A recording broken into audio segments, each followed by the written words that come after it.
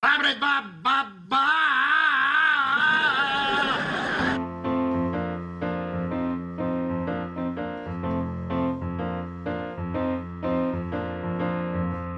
such a groovy podcast. It makes my ears go to beat a blast. It is the show I spend my nights listening to. Steve's voice is smooth as sherry. T. Simpson's quotes are legendary. Will is the host with so much class. Oh yeah, oh yeah, oh yeah. Hello and welcome to We're Listening, the podcast all about Frasier. I'm Will. And I'm Steve, and known for reheating for no one. And this week we're looking at Season 6, Episode 8, The Seal Who Came to Dinner, in which Niles' campaign for the Golden Apron is thwarted by a deceased seal. My question for you this week, Stephen, is what's the most garish item of clothing you own? I'm thinking prompted, of course, by Martin's jumper in this episode. Yes, well, that would suit me more if I was a matador. It would indeed. What's the most garish thing I've got? I've got a bright yellow Ralph Lauren t-shirt, which yeah, I mean it's a polo shirt and it's quite nice, but yeah, I have to be selective of what I wear it with because it is literally bright yellow. Yeah. Is it the kind of t-shirt that when you're wearing it in the summer, it's attracting bugs and gnats and things because they think you're a sunflower? Yeah, that, and you have to be quite tanned before you wear it, because if not, as we're British, we're quite pasty. So yellow with pasty skin does not look as good as when you've got a bit of a suntan on your arms. Very true indeed. I can't think what the most garish thing I own is. I'm pretty unadventurous when it comes to things like that. I've got maybe some bold things. Like I've got a real thick cream roll neck that I love. But it is like a granddad's cardigan type roll necky thing. I've also got like cream kind of blends in, doesn't it? Cream doesn't stand out, kind of garish. It's not garish in that way, but it's bold in that it's a bit like, whoa, what are you wearing? You know, are you 80? So I don't know. But in terms of, I don't really have anything garish in colour. Listeners, do let us know if you've got anything on that front. Before we get into Trivia Corner this week, Steve, you've got some pretty exciting and cool things to talk us through, have you not? Well, I'll warn you now, I haven't put these in a strict order. They're not in numerical order. But as listeners would have seen, Spotify Wrapped is out. And I know that a lot of people listen on Apple Music or Apple Podcasts, etc., and other streaming services. But we did do a little sort of giveaway announcement that we'll want to do, and I have got a little prize for everyone, or well, the top person who we have now established. I was just going to read out a few people's names that obviously got in contact because Spotify Wrapped has now launched. Paul Berriman got in contact to show that it was his top podcast. Carissa Eggers was the same. Richard Teese got in contact to say he'd listened to us for 6,404 minutes, which I thought was a hell of a long time until I saw that No Keith Garcia had listened for us 7,112 minutes. And then there was the Frasier Pottery Project on Instagram, 4,857 minutes. Wow. Another account on Instagram, Frasier Head, also rated as one of our top listeners. I think, was it Floyd, your friend? He tagged you, didn't he? Lloyd. So, do you know why I put Floyd? Because I think I made a comment about him before saying, was he Floyd or Lloyd the Happy Chef? Floyd the Happy Chef. So I've written Floyd. Apologies, Lloyd. We should refer to him from now on, though, as Lloyd the Happy Chef, because he will love that. Lloyd the Happy Listener. However, the prize is going to go to Dear Beck, which is DWERBECK on Instagram, who listened to us for 13,718 minutes, which I worked out as 9.5 days of listening to this podcast. Oh, my God. That is one hell of a long listen. So thank you. Dear Beck, can you get in contact with @FraserPod on Instagram, which I know you follow because you got in contact with that. Just send us your home address or the best address to send a little gift to, and I will get it shipped out as soon as I can. Okay. Bear in mind it is near Christmas here, so it has to leave mine and obviously travel its way to you. So, but there will be something from the We're Listening podcast on its way to you. Amazing. Thank you so much, Steve, for organising all of that. And can I just say, I was the one who posted on social media, oh, this will be a fun competition. I didn't warn Steve that I was going to do it. Steve organises the prizes and actually reads through all of the entries himself. So I did nothing in this competition other than kind of just think, oh, that'll be fun. All of the hard work is done by Steve. And I hope listeners kind of, recognise that, because he is the wheels that keeps us turning. Alistair Green, Steve, and his stickers. Do you have anything more to say about this wonderful project? Well, mine arrived this week. So I now have 2 We're Listening podcast stickers in my possession, which have turned up to me in Tolsbury and Essex in the UK. I know that some have been posted back to Alistair's homeland of Scotland, although he is now residing in Texas in the USA, which is quite exciting. Alistair did actually take his to a special place, which I did announce, I think, on the last episode, and I will post the pictures of where he's been with a couple of the stickers. But listeners, if you're now receiving, I think he sent out over 100 in the end, although he only said he was going to give away 50. He actually ordered extra because so many people wanted them. Which we then closed the giveaway, because if not, Alistair, poor boy, would have to keep buying more. Which again, thank you so much for those who donated, and for Alistair, obviously, for his generosity in putting his own hand in his pocket to pay for these. I mean, as soon as they arrive with you, please just take them somewhere nice, or show us where they're located, where you're going to stick them, and just tag @FraserPod or tag We're Listening a Fraser podcast on Facebook. Show us these pictures, send them in as a private message if you wish, and again, there may be a little giveaway for wherever. Possibly, actually, I'm going to make Alistair pick this. He can be in charge of his favourite photo, and I'll sort out a prize to post out to that person as well. But again, thank you to Alistair, and thank you to everyone who got in contact with Alistair. I've actually seen some of the emails that you guys have sent him to thank him, and some of the lovely comments you wrote about the podcast. Thank you all. So exciting times. Exciting times indeed. I've got one little shout out to say, actually. So not that long ago, I accepted a LinkedIn request from Josh. I won't say surname just to protect data, but I received a LinkedIn connection from Josh. And I thought it might just be a kind of classic, this person is a business person and they're trying to, advertise, or they're trying to headhunt, or I didn't think it would be an actual bespoke message for me. And I accepted it, and I looked at it yesterday, and I've not got around to responding yet. But Josh is a professor at Dartmouth University in America, a very, very prestigious and highly regarded college. And he listens to the podcast, and he not only is he a listener of the podcast, but he does research that isn't entirely a million miles away from what my PhD thesis was on, and on small town America. Wow. So he's got in touch to share some of the work he's doing and to ask if I've done any of this work. And I've not got around to replying to you yet, Josh, although I plan on doing so this week. But just an absolutely wonderful and really out of the blue message to have. And I think the intersections on the Venn diagram of people interested in small town America and people who listen to this podcast, Josh and me are probably the only 2 people that lie in that intersection. But nevertheless, awesome. And just shows that, you guys really are listening, and it's lovely when we hear from you. Trivia Corner, are you ready to tuck yourself in, Stephen? Yes, I believe so. Let's see what the brain can handle today. Excellent. Well, let's start off with our boy, Mischief Knight, who asks you, Steve, question 1.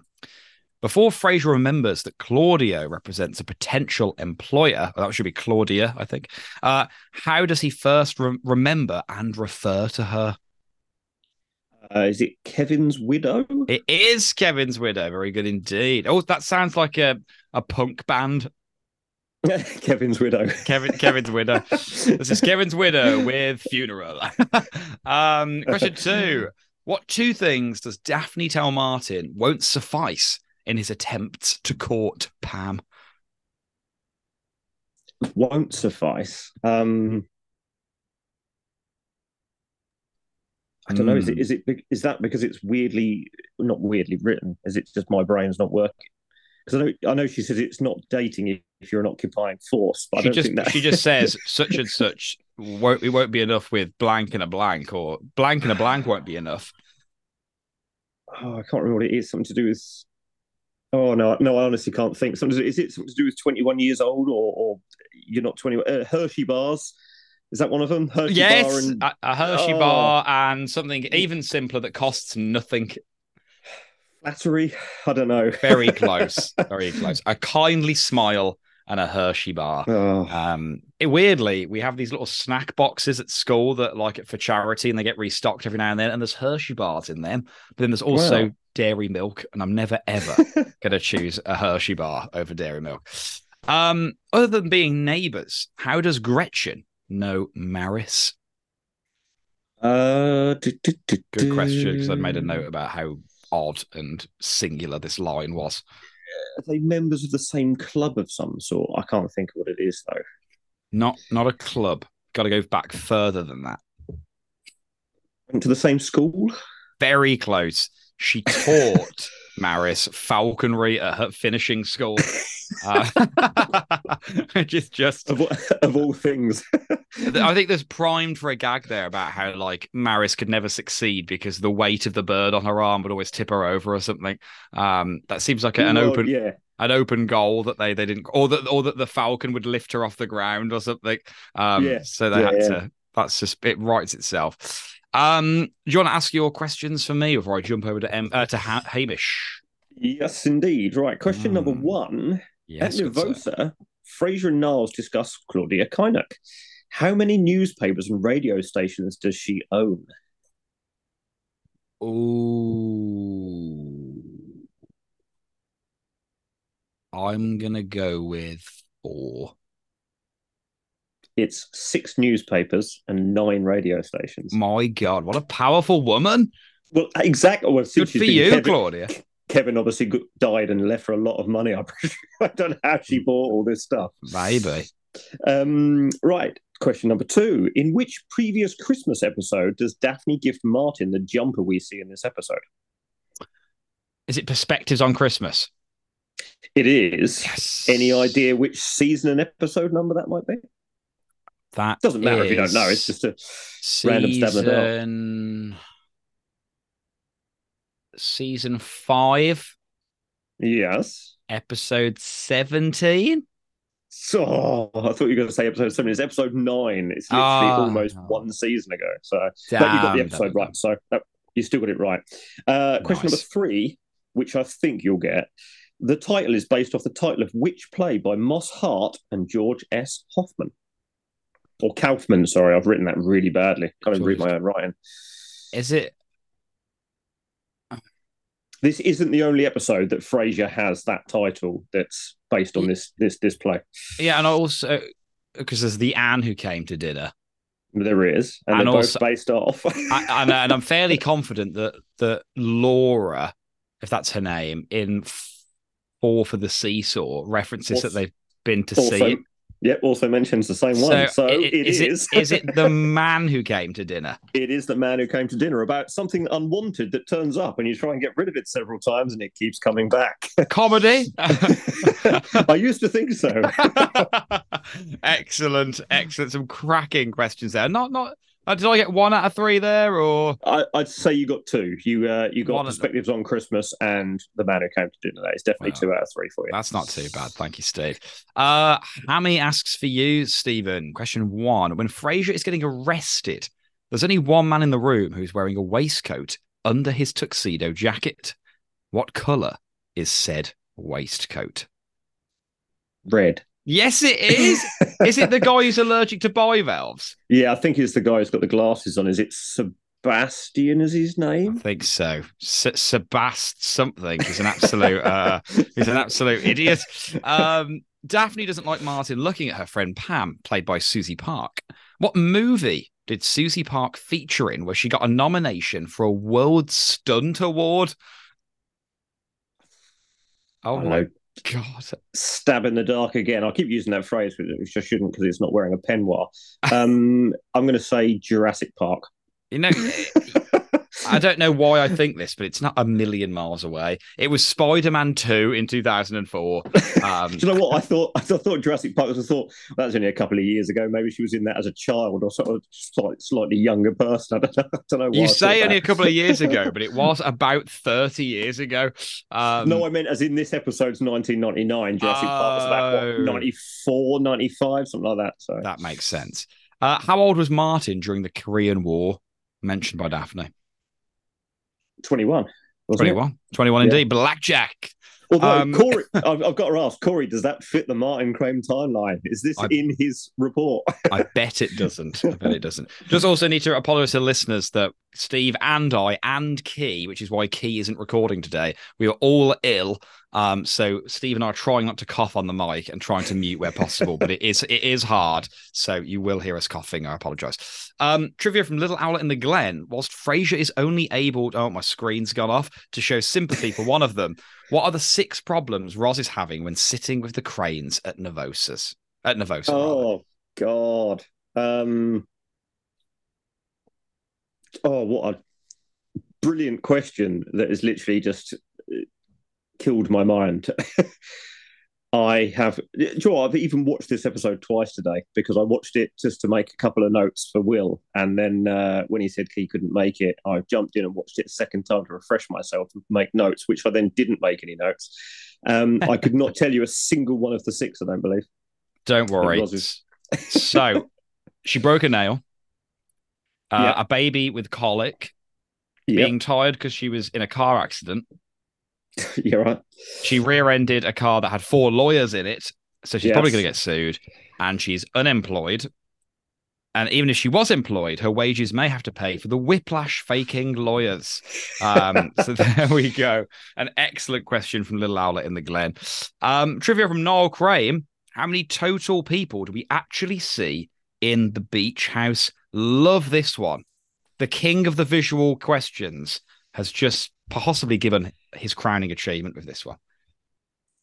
I'm going to have to take a random guess because there's no way I can tell.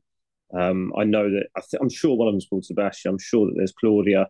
There's another bloke in there. I'm going to go with 9. Double it and take one off. 17. 17 people in the beach house. So that's a lot. That's a lot of people right That's there. A lot of people. It does fill the beach house, I've got to admit. But I didn't think it was anywhere near that high. I know. Last couple here. Trivia from the Scary Hippopotamus. Why did Chef Marcel walk out on a christening party? Someone changed a diaper, and I think that upstaged his dinner. He didn't. An ill-timed diaper change, which is incredible wording. Trivia from Father Mike to end Trivia Corner this week. What is the name of the scene with when Martin, Pam, and Daphne? That I'm not sure what that means. The title card. I think does he mean the title card? It must mean the title card. Yeah, the question's not kind of fully worded. It must be what's the name of the title card? So the only title card I can remember is it the Fate is Sealed? Oh, it's Seoul, mates, but Seoul spelled like the capital of South Korea. Now, as soon as you said that, that's the other one I can remember. Yeah, of course it would be that one because Seoul, she's from Korea. Very, very good indeed. Thank you all so much for your trivia. As always, please keep it coming. Shall we get to the review, Stephen? Yes, indeed. Let's go. Animation Watch, please put us out of our misery. What was it? Well, actually, before that, the last episode we rushed into so quickly we forgot the Animation Watch. So I'd just like to say I believe it was the lift going up. I could be wrong. I thought we talked about it. I thought I knew what it was, but you hadn't looked. No, I think that was the episode before. Really? In one of them, we haven't talked about the animation at all. I think it was such a last minute thing last weekend, wasn't it? That we just went straight into it. Maybe we did. Maybe I've literally just forgotten that. It's been a long. It's plausible. It's very plausible indeed. We run things here and we're listening towers. Yeah. If only we had Joe Martinez in charge, who would be better at this. If only. This week we had a shooting star, which I think is amazing because it ties in with the episode for once. Unbelievable. I have to think that was deliberate. Is it because there seems to be no rhyme or reason? It's like they're on a kind of Spotify shuffle of like, okay, we're gonna put that animation with that episode. Clearly, some deliberation's gone on there. It happens occasionally. I think there's the odd rain sort of scene, isn't there? There's rain or a rain cloud over it. And I think sometimes it rains in that episode, but the state flower is mildew, so that makes sense, I suppose, for Seattle. But yeah, with this, I thought the shooting star was a really, really nice little sort of not tribute, but do you know what I mean? Like a little accent towards the little nod towards this episode starting, which is great. Because obviously the meteor shower that later on we'll discuss. We will discuss that. Frasier is in a great mood in Nervosa, unlike Roz and Niles for various reasons. Roz, as we've just outlined, Niles because he can't host his gourmet club. Golden apron award. He wants the golden apron. I mean, to be honest, I don't own an apron actually in my new house, and I could do with buying one. I'm pretty cavalier when I'm frying things. It's just like, let's just hope it doesn't go on me. So I could do with getting a golden apron. That'd be nice. But they're at the bookshelf table, which is lovely. I've just got back today actually from my favorite bookshop in the Midlands. Shout out to Astley Book Farm. I think it's the biggest secondhand bookshop in the West Midlands. It's got the nicest coffee shop, and I sat there with my friend. We had a coffee surrounded by books. It was like sitting in my own private Nervosa. So that does sound ideal. Was it raining? Because I know that it was. Yeah, exactly. I knew it would be. It's rained all day here. It's absolutely chucking it down. So that was really nice. Really nice indeed.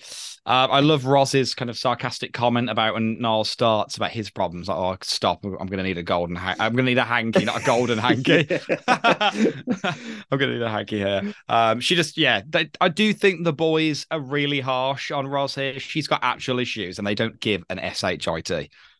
Well, it's just that kind of. Is it juxtaposition, I suppose, in a way that Niles thinks that his problem is perfect? Like a real. What is it? He says, "I want to get back my manliness, and I can't do that without the golden apron." Yes, that would certainly help. So and like you say, Frasier, when he sits down, oh look, I've stumbled on happy hour, where everyone's miserable with issues. And he's in a good mood, which makes a change actually for Frasier. Yeah, it does. It really does. He's normally the kind of slightly curmudgeonly presence in the scene. It's not often Niles is that grumpy. He's neurotic, but not grumpy. Niles orders a latte. I have put here that's my go-to, and it is my go-to. And yet, saying that, not 3 hours ago, I had a cappuccino, not a latte. So, what's your go-to coffee order? I don't know if we've ever discussed this on the pod. We must have. We won't. I absolutely despise coffee. Oh my god! And yet you are keeper of the coffee count. Well, only because you stopped doing it. Yeah, that's true. That's true. I stopped doing a lot of things. I'm a tea drinker, and when I do that, I wave a crumpet in the air and always sing "God Save the King." What kind of tea do you drink? Literally as it comes. I'm not specific about it. If you said, I'm almost like Frasier, just dunk a bag in some hot water. You don't put milk in it. You put milk in it. Yeah, no sugar milk in it, but no sugar. No sugar. And then what brand of tea do you have? Again, I don't care. But you must, Steve, because there is a staggering quality difference between like your Tetleys and your Yorkshire teas. Okay, I know that there is, but I really I don't care. I don't. Some people say, "Oh, I think I've made it a little weak for you," and I'm like, if it's got a tea bag in it, it's got milk in it, it'll be fine. And they go, "Oh, I might have put too much milk in. I might not have put enough milk in." I'm like, "It's drinkable. It's tea. I don't care." I need to get you to my house, and I need to make you some teas, and we can be like, look, this is a good one. Blindfolding tea test. Yeah, I want to see you swirling one around. Twinings. I'll say one thing: if you put two different bags in, and I find out it's a blend, I will not be happy. Twinings. I'm not being paid to say this. Twinings Earl Grey. Best Earl Grey you can get. Every other Earl Grey is rubbish. And I like Twinings Assam tea. Assam is lovely. It's like English breakfast, but it's maltier and stronger. And also Marks and Spencer's do a nice knockoff Twinings Assam. So that's what I've been drinking a lot of lately. Just for listeners, other teas are available and other shops are available to get that tea from. They are indeed. They are indeed. But I won't use them. We are not endorsed, but if Twinings are looking to sponsor a podcast, we also have Happy Dreams tea. One taste and you're asleep for years and have happy dreams. We've done that one before. We've done that one before. While we're in the Voter and Coffees, yes. As we did rush to do How to Bury a Millionaire, Roz, Fraser and Niles all had a coffee in How to Bury a Millionaire last week. And Roz, Fraser and Niles all had a coffee in the seal that came to dinner, bringing the total up to, if I go back, First Do No Harm was 193. Secret Admirer was 196. I think that means 202. Oh, nice. We've gone over the double century of tea and coffees drunk, which is quite nice. We are now into the 200s. Wow. Actually, that might be a fun thing to do. Can listeners predict how many we're going to get to by the end? Oh, my God. Great idea. My God, I wish we'd done that from the beginning. You could do it now because I don't think anyone's going to suddenly pick up on this count and go ahead. And if they do, good luck to them if they really want to sit there and work it out. Yeah, that's a yeah. Do we'll put something on socials because I think that'd be fun. We need to keep a tally of all of these cool things. Niles refers to the Shangri-La as a. Can you remember his alliterative put down? I cannot, I'm afraid. He calls it a gulag with a game room, which is superb. Possibly a little harsh on the ordinary people that live there, who probably think it's quite preferable to a gulag. Nevertheless, lovely alliteration. Roz gets up and leaves now. No sympathy shown to her. Fraser says, I don't know, something about a broken nail, and they just kind of discard it away. So just classic. Once a golden apron's on the mind, it's hard to think about anything else. I have some serious issues with the B plot of this episode. I'm not going to soapbox too much, and I'd probably quite like to just gloss over it if we can. I really do not like Martin's storyline here. It is lecherous. It's unsettling. It's just weird as hell. Not only the allusions to the fact that he dated women in Korea. Sorry, I don't mean to laugh, but Daphne's line still that she says, is hilarious. It's not dating when you're an occupying force. It kills me every time. It's a brilliant line because how can he possibly think he ever dated those women under normal conditions? But then literally staring at her when she goes to the powder room and saying, "Oh, she reminds me of the girls back in Korea." There's just a lot going on with this that I think is incredibly uncomfortable. What one is it? Is it factually correct? I might be wrong here. When Niles mentions that one of the gentlemen has a geisha party, and he goes, "Oh, he had geishas." Aren't geishas from China or Japan? Geishas are Japanese, so they're not Korean. So basically, any woman of kind of Far East Asian origin is fair game for Martin in this episode, and it's just I think there's problematic stuff going on with women, with race, with war. It's got it ticking all the boxes for like, oh, this storyline hasn't aged well. And I know some listeners think, oh, shut the F up about things that haven't aged well. Some listeners are like, thank you for having a balanced discussion. We're not saying let's cancel Martin. Let's take this episode off the air. Daphne's got some hilarious lines, and Martin is Martin. He's harmless, but I just think no, they dropped the ball with this one. To put it in a slightly different perspective, maybe, do you think it's also maybe realistic that a 65-year-old man could possibly see Daphne's younger friend and go, she's really attractive, and, as Daphne puts it, be a dirty old man? Oh, it's absolutely realistic, and I think that's also that's probably that's a bit like... the problem, isn't it? It's accurate. I mean, that's not so much an issue. Like that's not the problem. It's more where it goes and where the origins of that attraction come from when it gets really weird. Like, I don't want to think about a village that's burned down. Like, it gets really strange.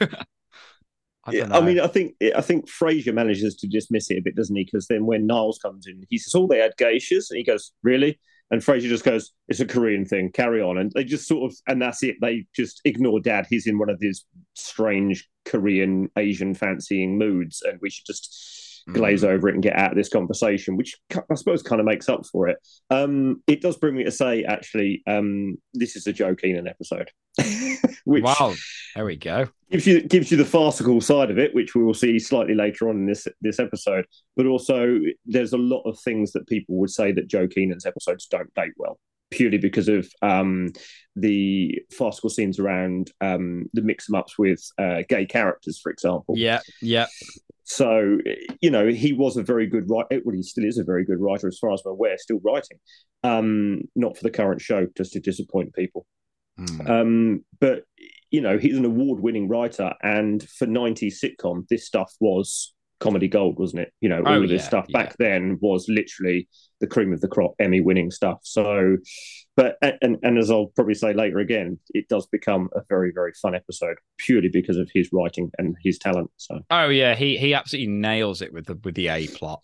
I'd just be curious to see what listeners think about this one, because I think even sometimes even more forgiving listeners in terms of like, it was funny at the time, so let's just leave it. Sometimes even their radars twinge with certain things. I'd be interested to see where this kind of lands on that kind of spectrum. Weirdly, Daphne uses fanny to describe her bum, which is obviously an Americanism. Daphne is British. It has a very, very different meaning here, which we don't need to go into. So does that strike you as a bit like, oh, that's not right? I don't know if that was it censored because it shouldn't have been, because she could have quite easily turned around and said, sorry, what was the line again? Remind me of the line. She says something, my fanny, doesn't she? I will bear with me. Let me look it up. She says, mistake my fanny, you ordered the Joy Luck Club. Right. So really, you'd say my arse, wouldn't you? Yeah. That's exactly what you'd say. In Britain or in America, the phrase would be mistaken my arse, whatever.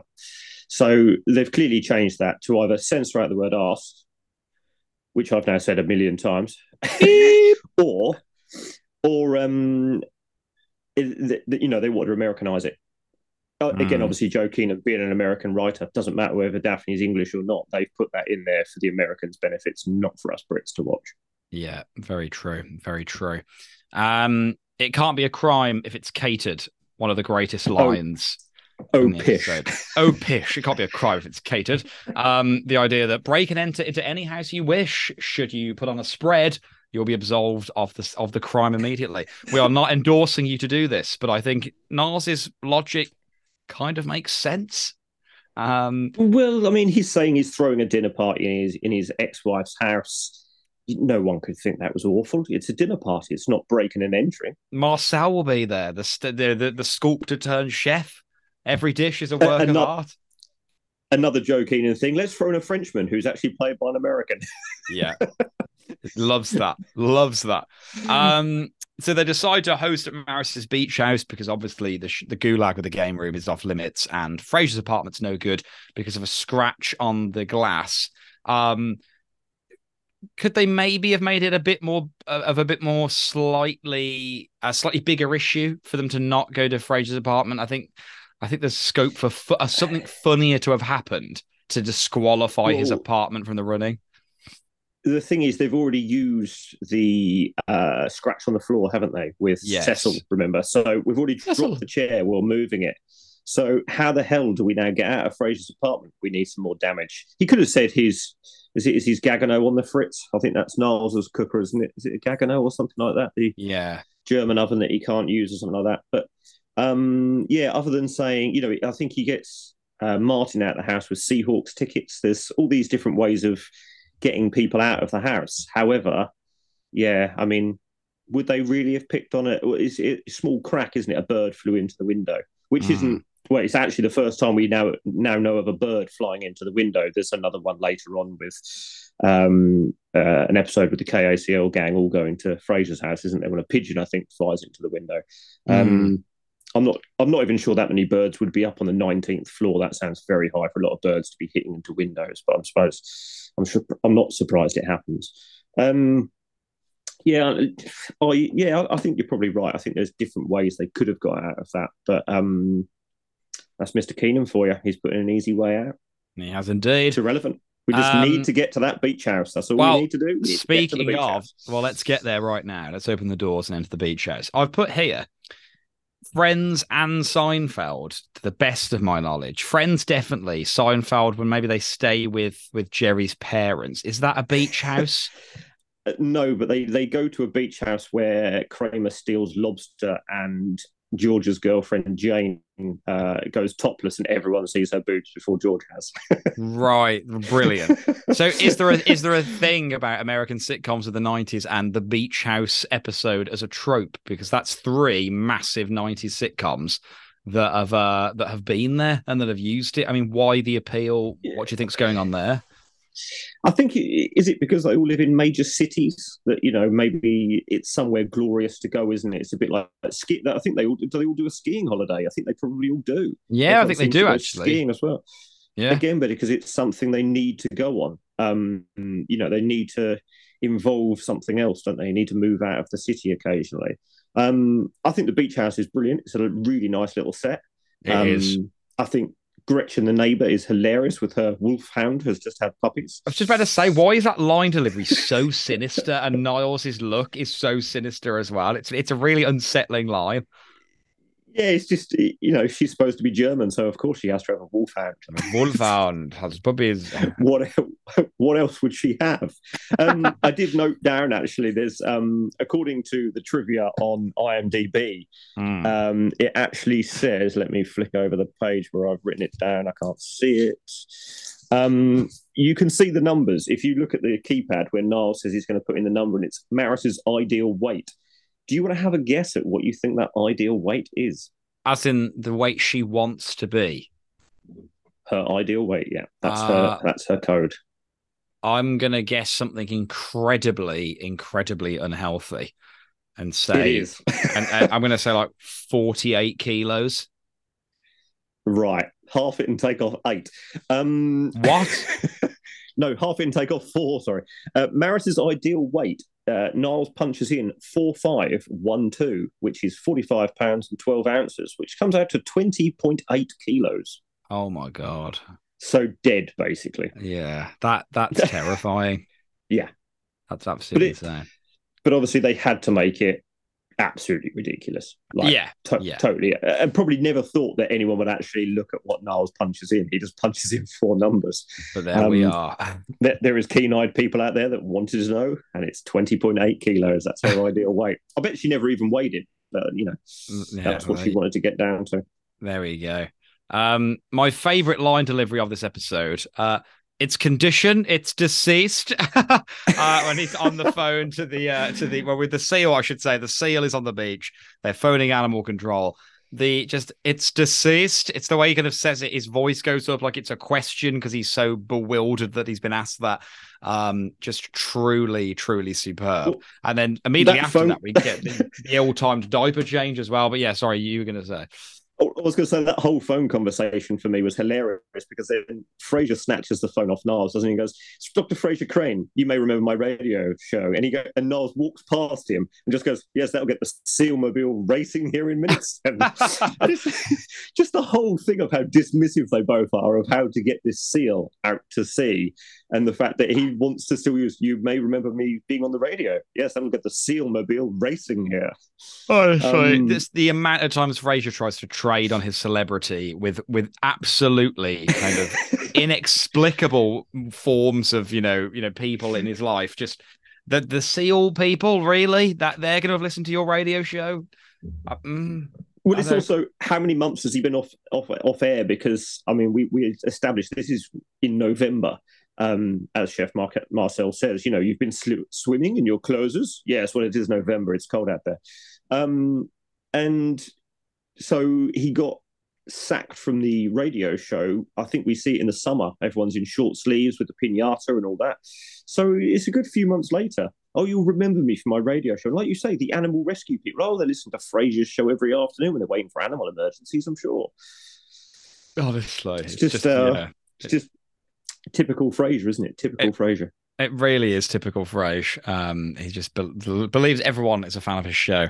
Chef Marcel arrives now, incredibly rude, playing into the trope of the arrogant and kind of aloof chef perfectly. He reheats for no one.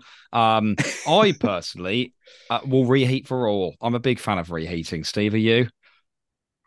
I'd reheat if it was like possible. Do you know what I mean? I Certain things reheat probably things. They shouldn't. tell you not to reheat. So, if I've got a bowl of chili and rice, Yeah. Are you a subscriber to the you never reheat rice? Um, I don't normally leave any rice. I have to reheat. Fair, fair. I don't either, but sometimes if I've done too much rice, I'll need to put it. I hear this all the time. You never reheat rice. I come from a family, particularly a mom, who is so anal about food control and scared about getting, food poisoning that everything is cooked to within an inch of its life. However, I've never heard that rule in my house, and I've been eating reheated rice my entire life, and I've touched wood, never been ill from it. So, is it an old wives' tale? I know rice can be a bit funny. Yeah, if I got a Chinese and then I reheat from a takeaway, and then I reheated that, Yeah. maybe because that food's been cooking for ages. But I don't know. I don't know if this is a real thing. I just don't know. Listeners, write in. Did you Yeah. dare reheat rice? The question on illegal? everyone's lips: do you reheat rice? Why would they have a children's bucket and spade? God knows. Why do they have two of them? I couldn't work that out. I mean, it was hilarious, absolutely hilarious. Yeah. When he comes out, and he goes, "Have you not got anything smaller, Niles?" Oh yeah, what's he says a something spoon, doesn't he? Yeah. I can't remember what he says. Again, like you say, I think it's just the fact that he comes back with the most useless implements to bury a seal with. I mean, that really is. But then you're not going to have a proper shovel at a beach house either, are you? No. Why would you have a shovel there? No, I mean it's inexplicable you don't that they've need got that either. I can only assume they came with the beach house when it was purchased, because otherwise it's, I don't know, quite a sinister plot hole. Where are the kids that those used to belong to? What have you done with them? Talking of sinister, this is again off the IMDb trivia, so I don't know how true it is. Nice. It's what is it, contributed, isn't it? It's world audience basically can contribute the trivia. It actually says that Christopher Lloyd, one of the writers and producers of Frasier, this episode was written around his real life experience where he went to a beach house to stay on a vacation, and a dead seal had washed up, and he actually got it into a kayak and went up to sea to try and get rid of it, and it actually turned back on his porch. So that's where the idea of the seal that came to dinner apparently comes from. The only part of that trivia that confuses me is, why didn't Christopher Lloyd, a writer of sitcoms, then write the episode himself? Why did he say, "Hi, Joe Keenan, please will you come and write this episode about one of my life experiences?" Yeah. So it could be true. I'm not saying it's not true. But obviously, maybe Joe Keenan was contracted to write this episode, and he chucked that in the writer's room, and that's how it came about. But apparently, it is a true story of Christopher Lloyd trying to actually get rid of a dead seal from his vacation property. Oh, that isn't. Yeah, that's amazing. That I didn't know that, but yeah, an odd one to not write it yourself. But there we are. It didn't mention anchor lamps, peignoirs, stabbing it, or calling people, but it did mention the kayak that he had to take it out to sea with. Nice. Yeah, the peignoir and the peach aftershave or perfume come out now. So the kind of bizarre tableau is really starting to take shape. The line delivery of "the thing's tongue lolled out and licked my ankle," both crude and disgusting, but also just hilarious. What that must have felt like, I can't even imagine. The fact that he says that Niles jumps on Frasier's back and screams, so good. It's insane. Sorry, you go. I was just going to say, you can just imagine the brothers Crane out in this boat, can't you? Absolutely drenched as they come in and just jumping around with this dead seal rolling about in the bottom of the boat. You really can. It's insane to me that they think the lamp is the first thing they should use to bury the seal or to weigh it down. You're on a beach with thousands of rocks. Your choice is a lamp, which probably isn't going to be that heavy. It's got a lampshade which probably will float to some degree. It's just insane. Obviously, it's for the plot point later, but it's just nuts. Why would their mind go to the lamp? Well, the biggest plot hole that I found in this is actually that I know it's battery operated. They take it, they tie it to the seal, they throw it in the water, it floats back with the lamp still attached, and the lamp still works. Hmm. Yeah, it's a pretty resilient anchor lamp. I mean, it's worth keeping because it's worth its weight in gold, literally, for being able to be submerged in water, tied to a dead seal, and still come back and still flash on and off. The batteries don't even seize up or anything. The light bulb still works perfectly, and the clapper still works absolutely perfectly. I think actually that should come with a pretty good guarantee. You know, it's water submersible as a lamp. I know. It's just nuts. What can we say? That's my biggest. That's my biggest. That's my biggest plot hole. I wouldn't have it in my house either. I must admit. Oh no, me neither. It's not a nice lamp. I don't want anything clap activated, and I don't want anything shaped like that. The guy's allergic to bivalves. He's just very rude about it as well. Are you allergic to any foodstuffs? Have we talked about this, Steve? I might actually have to have people cater for my shellfish demands because I actually had food poisoning really badly when I was younger from eating seafood. Enough to say that I've not eaten seafood much since. I don't mind eating fish, but anything. Yeah, it was so hideous. My whole family were ill. We all went out to dinner somewhere for one of my dad's sort of business events. And the whole family was sick from this like seafood soup and platter and whatever else. And yeah, I've just never touched it since, never trusted it. God, how long were you ill for? A good few days. Oh, God. Yeah, I remember going home and I think I watched either Three Men and a Baby. This is how long ago it was, or Four Weddings and a Funeral. And there was a food scene in the movie. I can't remember which one it was. There was a food scene in it. I actually had to turn the film off and wait until it had stopped because I couldn't bear looking at food. I was laying in bed watching, just felt so ill. I just could not watch people consuming food. It was horrible.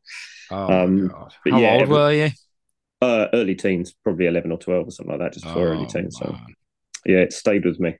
God, just avoid. That sucks, man. Yeah, I was talking actually at the coffee shop earlier. We were talking about allergies. I think I mentioned this before, how I think I'm allergic to pine nuts, but can't be certain. And the last time I had them, the only time I ever had them, I had hives all over my elbows, and it was really weird. I've never got hives before, and they were very angry and sore and itchy, and it was really not nice.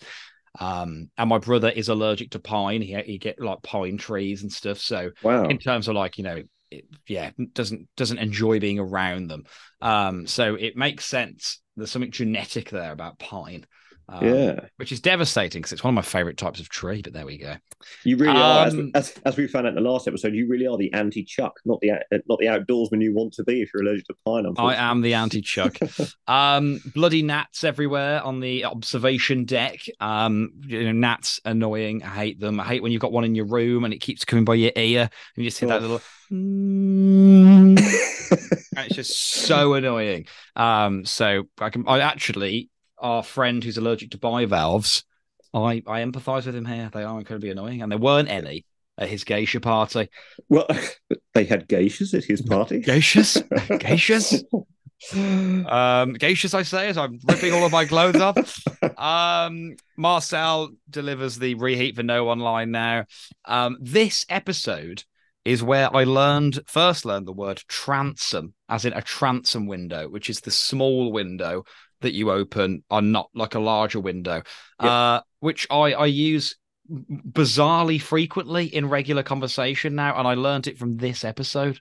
Do you know where I probably learned that from? Oh, no. All the way back to the 90s on Nickelodeon, Hey Arnold. And because of his weird-shaped head, they said he could get through the transom window above a door to get into someone's house. No, because he's got a football-shaped head and obviously the shape of the window.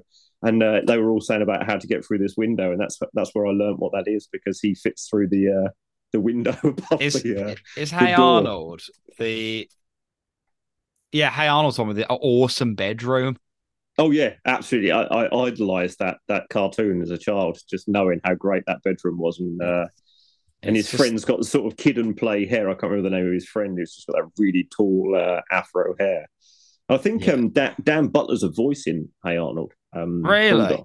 Yeah, I can't remember who he voices, but I'm pretty sure he was a voice in Hey Arnold. I never really watched Hey Arnold. What was the kind of premise? I think, well, this was 20, 30 years ago for me. Well, I mean, I haven't watched it since. I just remember that part. I don't know why. I think Dan Castellaneta was in it. Yeah, kids who go to school. I think it's just a general Nickelodeon cartoon, really. I think I think his grandparents run like a apartment building. He lives with his grandparents. Yeah, there. he lives with them in an inner city tenement in Hillwood, Washington. Episode central on his experiences navigating urban life whilst dealing with zany hijinks. I mean, was it intended for kids and had an adult following, or was it like The Simpsons in that it was like pretty nondescript in its intended audience? No, I think it was made literally just for kids. I mean, Nickelodeon back then was very much like that. Other than Ren and Stimpy. Ren and Stimpy was just. I mean, I can watch that now and still feel like I'm on drugs. It's an absolutely insane TV show. I never got my head around it, Ren and Stimpy. I absolutely loved watching it, but could never really understand who the hell made it and what audience they were aiming it for. I still love to watch it. It's great fun. But yeah, I mean, other podcasts are available. I'm sure there's a Hey Arnold podcast out there if listeners are interested. Many episodes involve urban legends such as superheroes or the Headless Horseman. I need to get on this. Yeah, I think I do vaguely remember that. This sounds like a right little slice of me, this does. Hey Arnold. Classic 90s Nickelodeon, that was. Well, I never had Nickelodeon, you see, as a kid. My friends had it. There's always these memes and stuff online. But for me, when I was a child, people that had Sky or Nickelodeon were like people that had money, in quote marks, which isn't strictly true now. Knowing the people that had it, they weren't from rich families. That was a place they had put their money. Yeah. But we never had any of that. So I missed all of those fun shows as a kid. Oh, Nickelodeon, like I say, in the 90s, Hey Arnold, Sister, Moesha, probably on there. Rocko's Modern Life, that was another strange cartoon. Clarissa Explains It All. What was the other one? Oh, I was just thinking about it. I can't remember now. Yeah, Clarissa Explains It All was Melissa Joan Hart's first TV program, I think, before Sabrina the Teenage Witch. Or The Adventures of Alex Mack. Cool, I've gone right back into the 90s now. I'm going to have to go and look at some YouTube later and go through the 90s TV shows of my childhood. You know, on Prime, they've got those like 4-hour compilations of Looney Tunes. What we need is those massive compilations of like just classic Cartoon Network and Nickelodeon sitcoms. Paramount Plus, where I've been watching the recent Frasier, has got Rocko's Modern Life. I did watch a couple of episodes recently. Nice. I love that. And Netflix did have the Hey Arnold movie on there for quite a while, which I never actually got around to watching, which maybe I should have done. Maybe there'll be some urban legends in there. This episode gets very dark now. The police arrive. Niles is wanted for homicide, or they're investigating homicide. The bloody peignoir comes in. Quite a gruesome artifact of a crime there. They're kind of holding up this bloodied peignoir that's been described earlier as Niles stabbing Maris to death on the beach. And then him, oh, this is funny. Oh, you're all going to laugh. I'm just like, come on, spit it out. You're going to get arrested, Niles. I enjoy how ludicrous it is, and then how everyone, I'm saying that word obviously because of Frasier, but how they keep constantly saying, they go, hold on, it was dressed in a peignoir. No, don't be ludicrous. We put the peignoir on it. And you doused it in perfume. Of course we put the perfume on it. And then you stabbed it. Yes. And we tied it to an anchor lamp and we took it out to sea and it's floated back in. See, it's all explainable. And you're like, no, it really isn't, and when Claudia looks up at him and goes, you stabbed a seal? Oh, don't be silly, it was already dead. Like, what?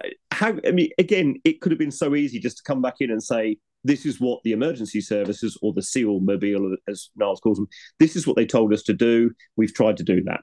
They told us to float it back out to sea, put some holes in it, tie it down to something and get rid of it. We've tried to do what professional animal care people have told us to do. And it would have been so easy, but it wouldn't have made a very good episode. It wouldn't. Instead, we get a really good episode. Indeed. Speaking of, is it in your top 10, Steve? I rated it 9 out of 10. And Ooh. So that's my rating on IMDb. It's a Joe Keenan episode, which ticks a big box for me. It's farcical, which ticks a big box for me. It's not in my top 10, I'm afraid. Damn, you are a cruel mistress with those criteria.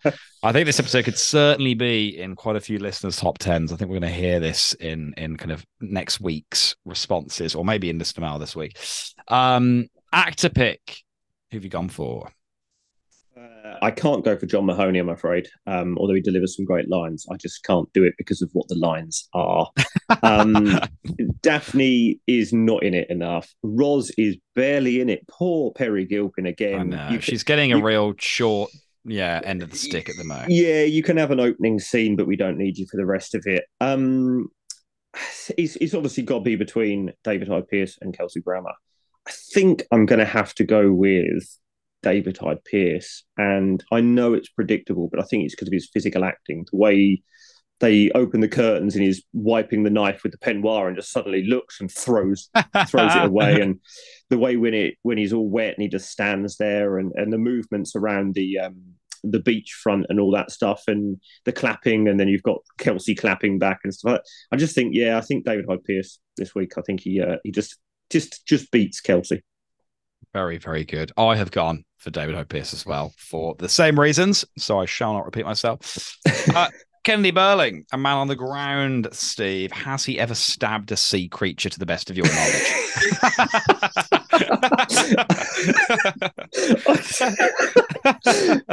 I was not expecting that to be the question. I don't know why. Does Mrs. Burling own a peignoir? Is that more appealing to you? Do you know what? You can't really see it. The colour of my bedroom that I'm currently sitting in is peignoir by Farrow Ball. I like Farrow Ball. You spicy mix. It's a slightly pinkish colour, and it's called peignoir. Other paint brands are available. We're not sponsored by Farrow Ball either, but if we get in touch, if they're looking for a sponsor. Don't repeat the question. No, he's never stabbed an animal of any kind, seafaring or not. He did also, I believe, row championship rower at Oxford, the same as Niles says that Fraser did. So I believe he was a very accomplished rower, but that's excellent. An accomplished rower, that makes a lot of sense. He's got the chest and the arms of a rower, which is why I asked about the violence as well. All that remains is to play Whose Crane Is It Anyway? My word this week, I could change it. I'm not going to. I'm going to give you an open goal, and it is occupying. That doesn't help me. Come on, think of the gags from earlier. It's got to be Daphne. It's Daphne. It's not dating if you're an occupying force. It is Daphne. Very good indeed. Shall we jump over to listener mail? Yeah, let's do it. Roz, who's our next caller? Okay, listener mail this week. A very, very popular episode, as we predicted. So lots of you have written in on Facebook and Instagram. We'll read a good selection. We probably won't be able to read them all out, which I'm sure you all understand. Savithri says, please correct me if I've mispronounced your name. Definitely one of the best. I often say, in your clothes is. Also, when the police officer lays out the events of the evening, so you found a dead seal dressed in the peignoir, doused in perfume, and stabbed it. Excellent. Nola Milne says, conversely, I don't know what it is, but I really am not that keen on this episode. You don't need to give a reason, Nola. Yeah, all opinions are welcome. Over on Instagram, we've got Hearts Gretchy. Sorry, if I can't pronounce the Instagram ones because obviously some of them are initials or made up names. It says, it was my introduction to Frasier because it's my mum's favourite. She still dissolves into laughing tears at the mention of the carcass stabbing or the light clap on, which is absolutely delightful that it's your first episode you saw and that you watched it with your mother. I think that's absolutely wonderful.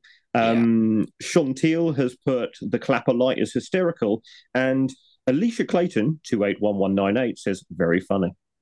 Excellent. Stephanie Sunshine says this episode is definitely top 5 for me. Paraphrasing some of Stephanie's ideas here. She loves the exchange between Martin and Daphne, so very differently to me, but that's absolutely fine. Finding you dirty old man, particularly hilarious. And Mr. Crane, it's not dating when you're an occupying force. I also love the absurdity of Niles and Frasier trying to get rid of the dead seal. Its condition, it's deceased. Hostile Chef Marcel and Gretchen's great performance. I love when they're trying to explain to the police what happened, and it sounds even more ridiculous to hear it explained. It's one of my absolute favorites. Karen Saxon, again, contrastingly says, I know I'm in the minority, but the hijinks episodes are not my favorite. Having said that, I just rewatched it yesterday and liked it better than I thought I would. Excellent. The Deadest Dead says probably my top 10 episodes. Favorite line? Well, it is November. Chris Jono84 says, excellent episode. And Piles Crane has got in touch to say, great episode. A good host should know that. Well, we are a bad celebrity, is all I can say. Very, very good. You two should host this podcast with repartee like that. Jonathan Watkins says, so excited for this one. This episode is firmly rooted in my top 10. He says, for me, two of the things I love about Frasier is the ability to portray and put into words the more serious parts of life, and also create ridiculous farcical moments as well. And it makes for such great escapist viewing, and Seal Came to Dinner offers that in abundance. A scene that always ruins me, as a certain podcast host might say, is when we cut to Niles' glimpse through the window, who throws the knife over his shoulder upon noticing everyone staring at him. I think I might be the podcast host being referenced there. I do use that phrase often. Thank you, Jonathan. We have Mike Grumwell that says, one of the greats for sure. Could it be Will's number one episode of all time? I don't think so. Oh, no, it isn't. Miss Worcester 18 has put, one of the best. It smells so nice now. It seems a shame to bury it. And Rayleigh 514 has put a top favourite episode. Excellent. Matthew Clement says, never actually determined my top 10, but this is definitely a classic that could only happen in Frasierland. It says only half in Frasierland, but I reckon he meant happen. Robert Strange, The Syndicated Dinner, is a top 5 for me. Absolutely love it. My wife and I welcomed our beloved baby Rosie last year. Congratulations, Robert. And I find myself sometimes coming home and looking around and saying, is there a baby here? In a terrible French accent before going to greet her. Such a strong and hilarious episode. I've been eagerly awaiting this and Dinner Party for some time now.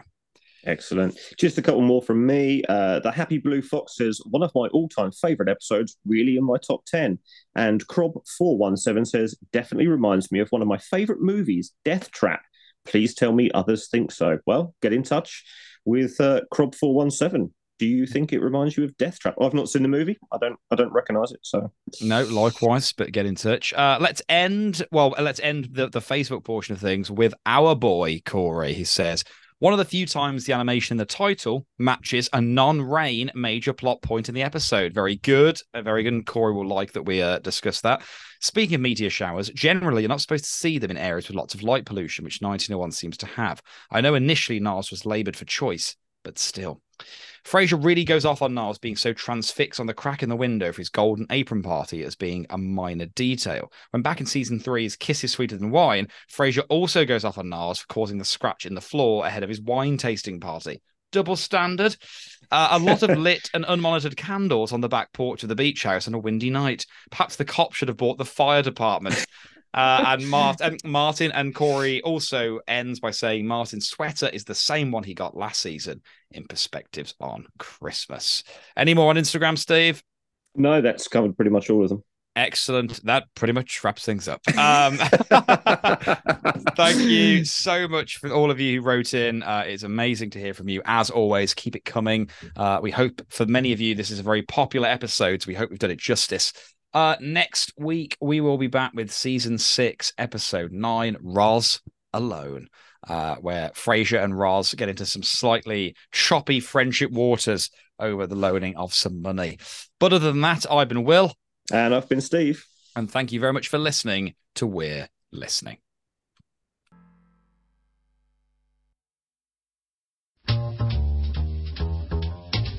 Hey, baby, I hear the blues are calling, tossed salads and scrambled eggs. Oh, my. And maybe I seem a bit confused. Yeah, maybe, but I got you pegged. But I don't know what to do with those tossed salads and scrambled eggs.